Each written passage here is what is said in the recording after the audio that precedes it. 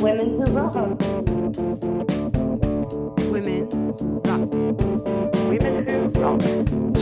Women who rock. Women who rock. Women who rock. Women who rock. This is Women Who Rock, a podcast promoting female musicians and artists. Today I am joined by Annie Hamilton, who is a prolific creator. She releases music under her own name.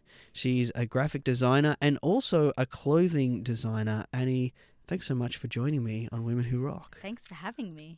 You have been in London. Yes. So you just played a show, was it Notting Hill? Yes. How was that? It was really fun. Is it your first time that you've played music in London? I toured a bunch in the UK with my old band, Little May, but this was my first time playing anywhere overseas with my own music. So that was pretty cool. How was that experience? It was awesome. It was just a band night put on by Communion, and there were 6 bands playing and I was first of 6.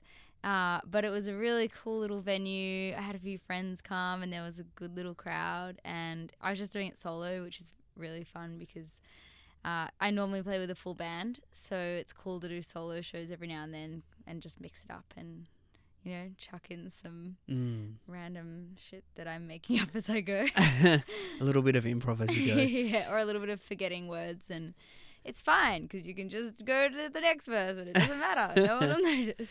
You've played quite a bit around the world, and I guess you've probably played a lot of shows in Sydney as well. Yeah. Can you tell us a bit about the vibe in London from when you were there compared to like live music in Sydney? Is there a clear difference in your mind? I think the thing about London is that there's so many more people.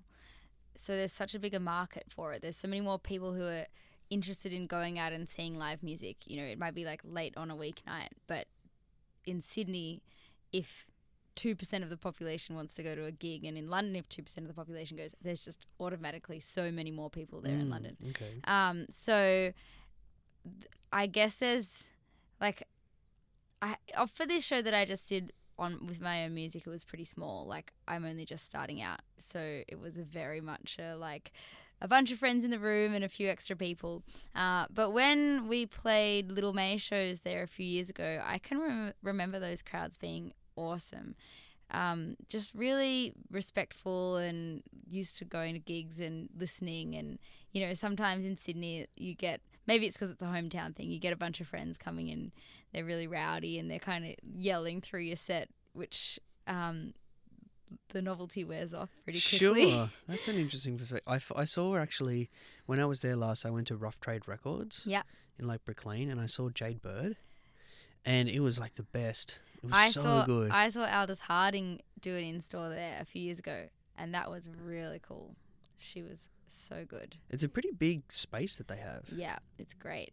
I love Rough Trade. Yeah, and they have, is that the one, I was on the one that's in Brick Lane. I don't really know geographically where that is. It's kind of like in the middle a bit. Yeah, it's in Shoreditch.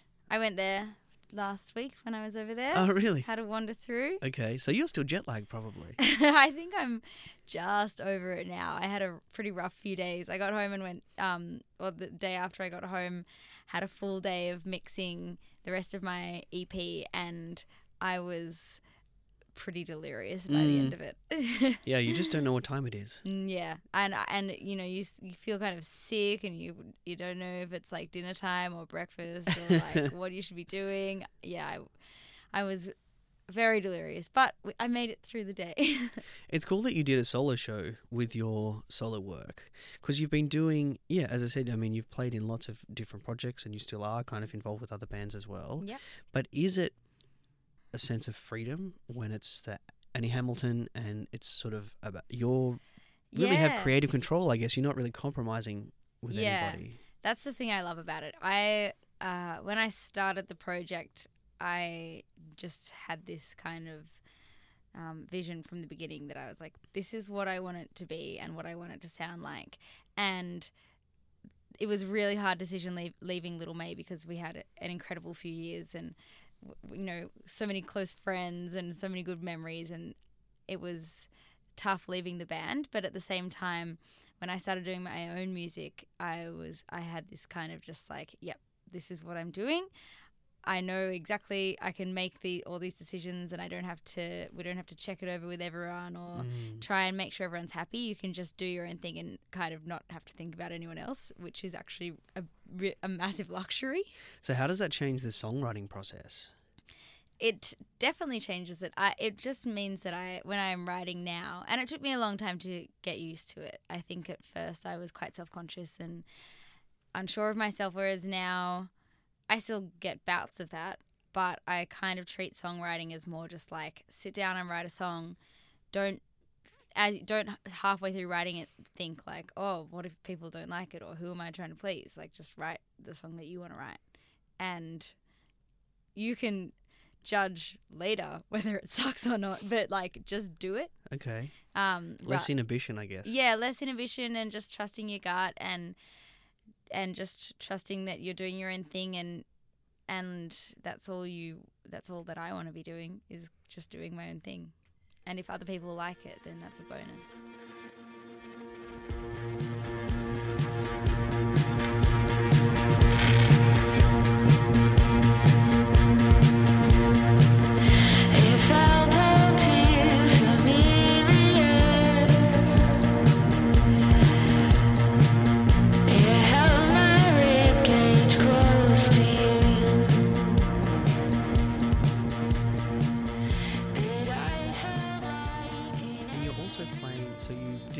When you were in London, you were playing a solo show, but you've been recording as well with a band?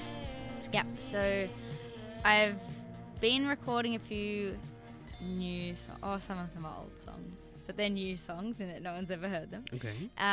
In the same process that I've done my first few singles. So I kind of make demos at home. I have a basic recording set up at home, and I make demos and record, a bunch of layers of guitars and synths and vocals and stuff, and then take it into the studio and get my band to play, drums and bass, and then we add any extra layers and often end up redoing vocals and guitars and things.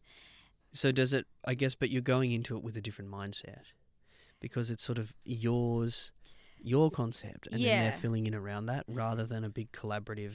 Yeah, rather than it being, well, it's still collaborative. Like, I really trust the opinions of my band, and if they have an idea or if they think, they have a suggestion, then it's all like a very, like, everyone put in their 2 cents kind of thing. But yeah, at the end of the day, it's my creative direction. So I'm kind of thinking about what drum parts I want in there and what bass parts, but then I'll like give references or give a vibe or some ideas to the band, and then they'll kind of say, okay, what about this, and come up with something. So it's a really cool process because it is collaborative, but yeah, it's nice having the control of the direction. Yeah, the freedom and the control. Actually, I mean, talking about the creative process, I'd like to talk about, so you have a clothing brand. Yes. Is it Equinox by Annie Hamilton? Yes. So I was reading, you were kind of talking about the approach for the clothing brand, and I was reading that you kind of use minimalist styles. Can you, I guess, in the context of designing clothes, which is something I know very little about, can you explain what that means, I guess, using really minimalist styles? Yeah, so the idea with my clothing label is kind of that all the pieces are quite timeless, and it's all made in Sydney, and I make really small batches of clothes, and so it is quite a small scale project. So the kind of ethos behind the brand is to get people to invest in quality, timeless design that they can wear over and over and over again for years, and it won't go out of fashion, or they won't get sick of it, or it won't fall apart because it's all, amazing quality.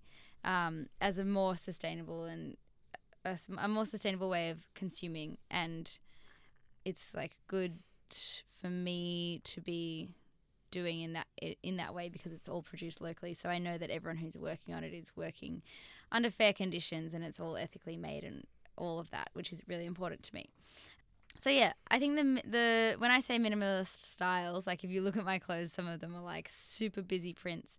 So I say minimalist styles and maximalist prints because I'll have like a really clean silk shirt with just like no frills, no extra bits, and just a really minimal style. And then I'll cover it in chaotic illustrations of Okay. plants and things.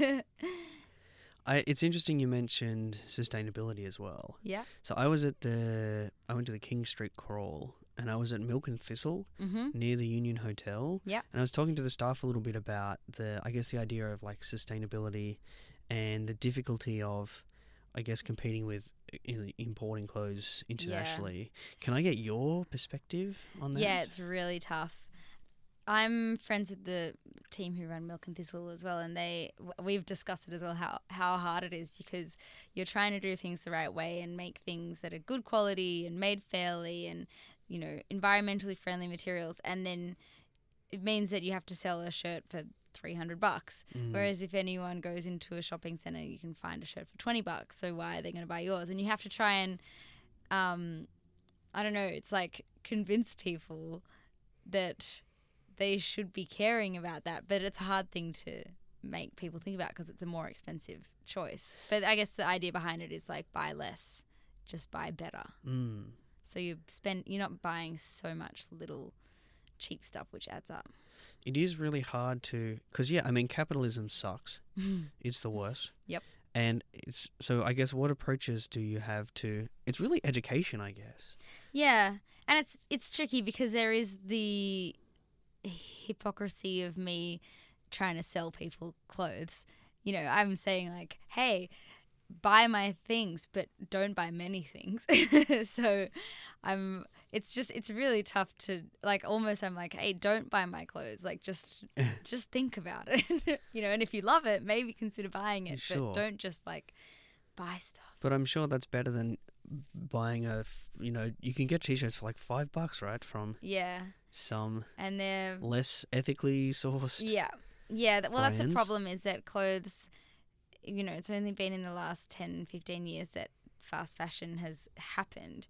And now people, it's just so embedded in the mindset that that's how much a t-shirt, that's the value of a t-shirt is $5. Whereas like 50 years ago, a t-shirt wouldn't have been $5. People would have just, it just wouldn't have existed. Okay. But now people are just so used to it that you can't convince people. It's like trying to get people to, pay more for local organic produce, trying to, I guess, educate people and make them aware of what choices they have and where they're putting their money. So maybe 50 years ago, clothing companies didn't have to say that they were like sustainable and No, it was locally just sourced a because it just given. was, Yeah. right? Well, Okay. because everything was such smaller scale, and people would, buy one coat and that's their coat. Yeah, Whereas okay, sure. And now it's like every winter I buy a long coat and a short coat and a hot coat, a warm coat, and a cool coat, and a pink coat. I don't know. Yeah, like I think, and a lot of the really hazardous materials that I guess are all plastic based. Well, they kind of started being invented in the 50s. So that's when it kind of started changing. But before that, everything was natural fibers, which is a lot more sustainable. Okay. So mainly like cotton and stuff. Yeah, Okay. like linen and cotton and wool and yeah. Okay. But what do you think we can do to make people realize that they should be buying less often but buying high quality? I think it's maybe not naturally happening, but I think it's happening. It's becoming much more mainstream. It's becoming a much more mainstream conversation, and a lot of more mainstream brands are jumping on board.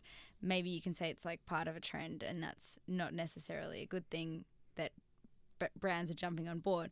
But at the end of the day, if it means that people are thinking about it and talking about it, I think that's a good thing. I think if consumers are made aware of these issues that we should be caring about, then they at least have, it's their decision then whether they want to actually research and look into it and shop according to their values, or whether they want to ignore it and, Yeah, I agree. I kind of feel as though from like my observations, it seems as though there is a pushback from the I don't know if it's fast fashion, but the idea of you get buy something very cheap and very crap, and Yeah. you have to buy a new one. I think it's happening across the board of a lot of things as well. I think it's the reaction to the last 10 years where there's so much of everything being created, whether it's, I don't know, clothes or stuff that you buy or even music. Like all of a sudden in the last 10 years, everyone could do everything and make everything.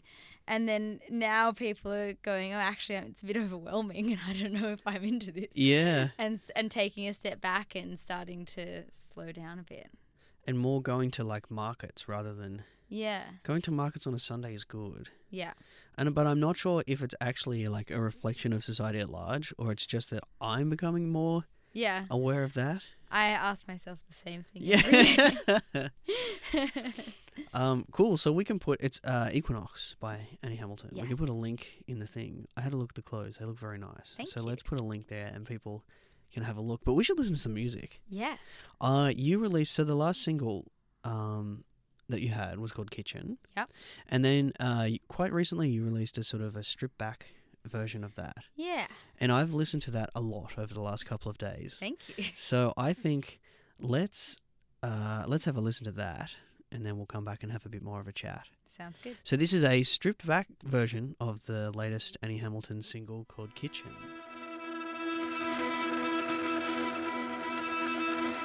Clouds are rolling down the hills. I tell you that it kills when you look at me like that. Standing with you in the kitchen, baby, when we're rich, can you build a house like that? Lying restless in the dark, I tell you, but I can't find the words to say. Will you wait up for me later? Can you concentrate? Trying to make it easy for me.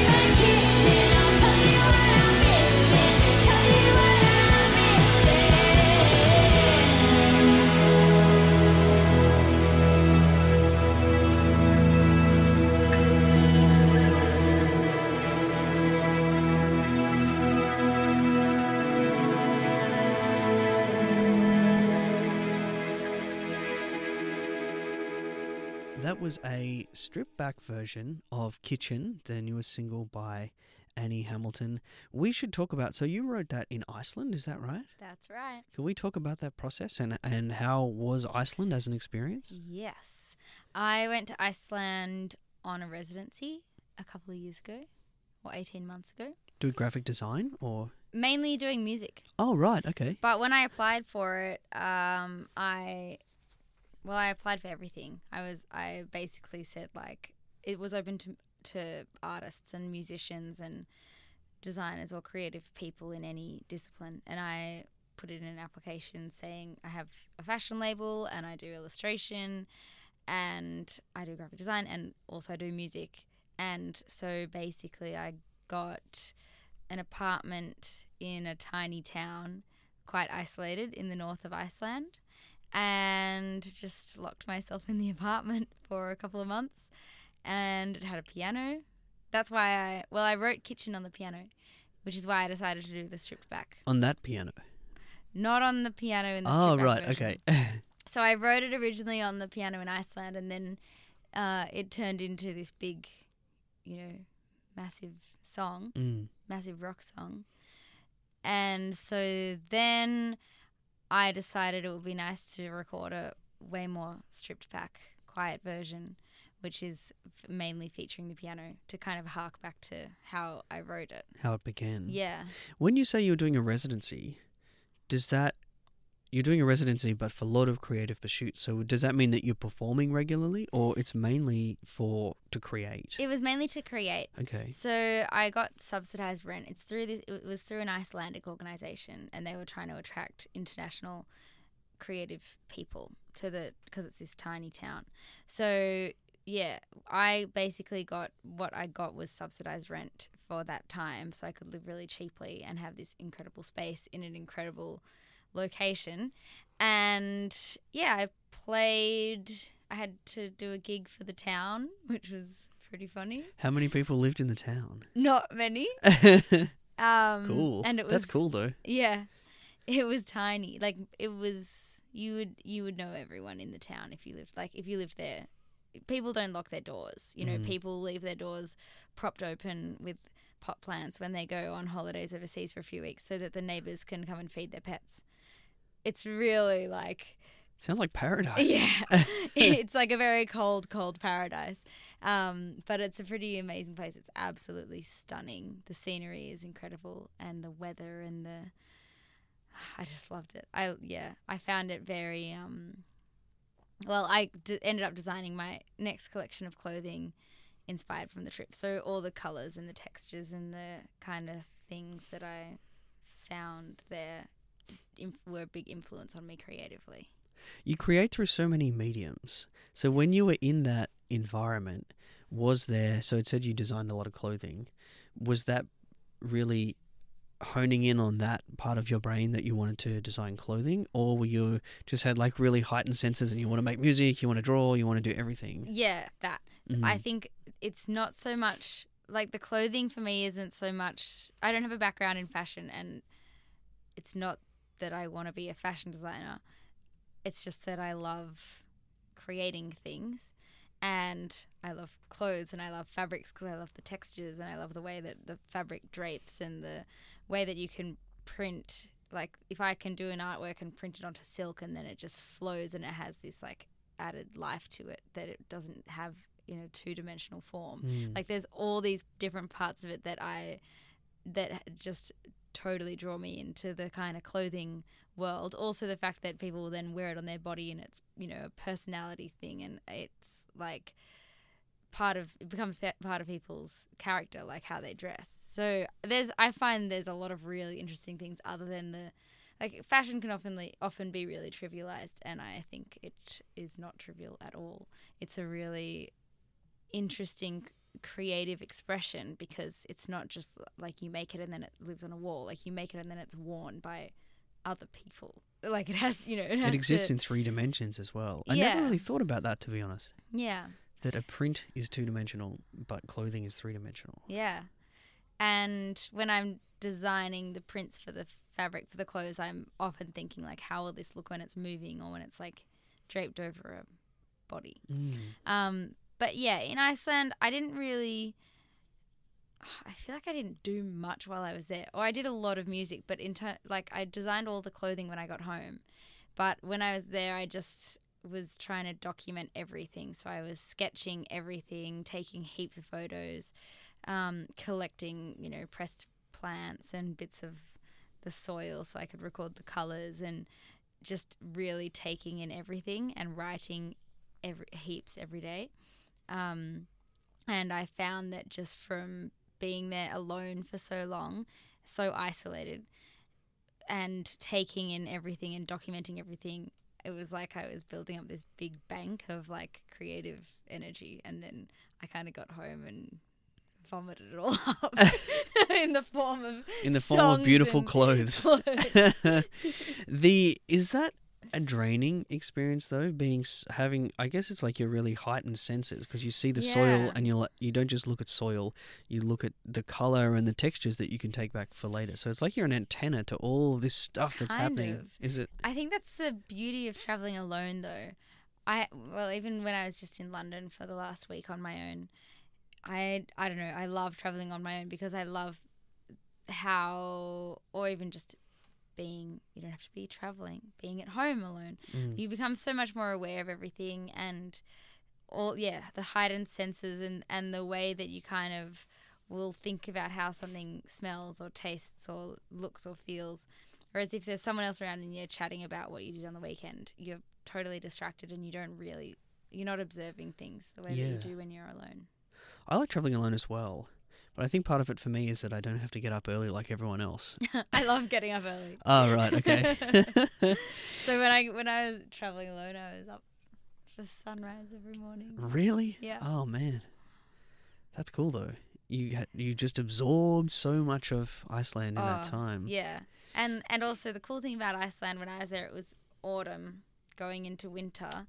So it was getting really dark and cold. So by the time I left, I think the sun was rising at about 10 and setting at about 4. Okay. So it was kind of like you could get up really early and it would be pitch black, and the sun then doesn't rise until 10 a.m. and it's very strange. So it's 18 hours of dark, It's basically. very strange when you're used to being in Sydney. But yeah, in the height of winter in the town I was in, they don't get sunlight for 2 months or something. I would love to go back for I'd probably go crazy, but I'd love to go back for the proper winter. The darkness of winter. The darkness of winter. You won't get to press any soil, though. But I think it would be very good for creative Mm. work. It probably has an interesting influence on your psychology, Yeah. being in the dark the whole Being time. in the dark. Yeah.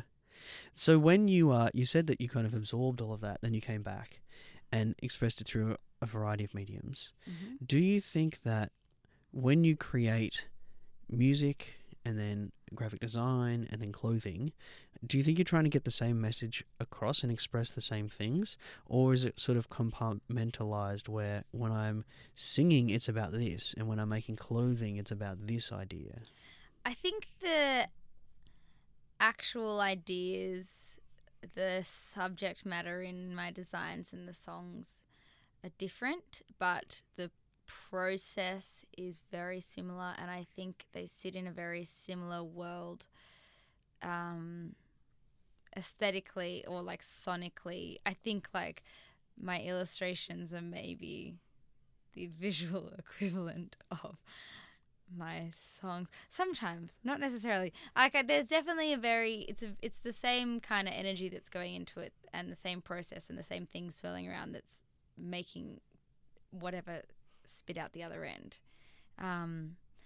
But yeah, some of my songs are like sad love songs, whereas my clothes are more like interesting ways, or like the things that I find interesting about like nature and the kind of like creepy elements of the natural world. It's interesting you say that some of the, I guess, drawings and stuff, it's like a representation of the music. I kind of feel as though you have like, you can link things in your brain in a way that I can't. Because you have these like, yeah, you express it in so many different ways, but there's sort of some kind of link between it. Yeah. That's cool. I guess but I think it's probably a taste, like a very personal, like everyone would have different taste in everything, music or art or fashion or whatever, and mine probably just sits in a place that makes like everything that I'm doing is coming from the same place, so it will automatically have a similar kind of link between them.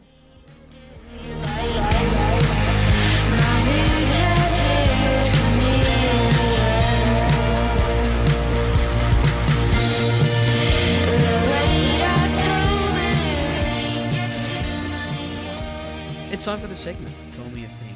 I have a list of 7 topics, so I'd like you to choose one.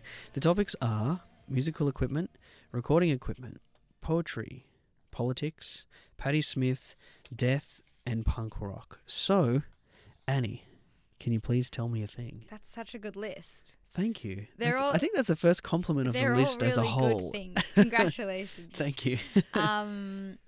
I'm going to choose Patti Smith because I am halfway through reading her latest book, so it feels appropriate.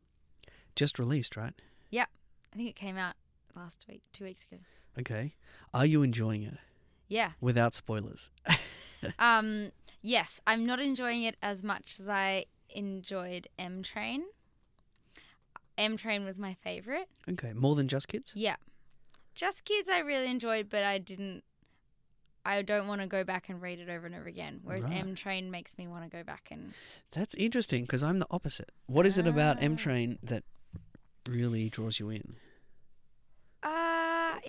I just like the kind of meanderings of her mind and the way that she's just writing about nothing in particular. She's writing about sitting at home and then going to get a coffee and then, going back home. But it's so poetic and beautiful, and the imagery and the kind of ideas that come just kind of drifting into the way she writes is so beautiful. And it's about such mundane, or a lot of it is such mundane kind of just daily, I don't know, just like I didn't do much today, but it's amazing. I found it, the way that she writes is so poetic. Yeah. Her writing style is so tight. Yeah. It's just, I tell everyone that will listen to me that they should read Patti Smith because her writing style is amazing. Oh, her writing's beautiful. But I kind of found M Train difficult because there's no like linear narrative. Yeah. I think I have a very basic brain. It needs to be like chronologically ordered for me to follow. Because you're a scientist. Well, yeah, basically, You have I guess science we're brain. engaging different parts of our brain when we're reading Patti Smith. Yeah. I think I got bored by how linear Just Kids was. I really enjoyed it. It was really interesting stories. I love all the little like stories of things that happened at the Chelsea Hotel and stuff. But at the same time, I was kind of like, okay, you're telling the story, telling it beautifully. But I kind of prefer when there's no story and she's just like rambling. Did you like Devotion? Have you read Devotion? Yes. Yeah. I okay. really liked I thought you would Devotion. like Devotion. Yeah. Because it has an unusual structure. Yeah. But it's really beautiful as well. Beautifully written. Yeah. And there's another one called Wool Gathering. Have you read Wool Gathering? I haven't read that, no. There's more to Do I have a actually- homework list? Yeah. I'll add it to my list. Yes. And we should all go out and read The Year of the Monkey. Is Year of that- the Monkey. I bought it today, so I should know the title, but It's definitely a step in the more surreal direction. But Thanks. I'm probably almost halfway through. okay. You're doing well. It just came out, right? Yeah. Okay. But I was traveling. Sure. Okay. You read it on your way to and from London. Yes. Okay. That's a lot of time Yeah. in a chair. Thanks for bringing up Patti Smith. I really appreciate it. And thank you, Annie, so much for coming on Women Who Rock. It's been great. Thank you for having me. This has been really good. Called you, but I waited till I knew you wouldn't take it. I could try to recreate the memories overrated. I almost called you, but I waited till I knew you wouldn't take it. Women Who Rock is proudly produced in the Sydney studios of 2SER 107.3.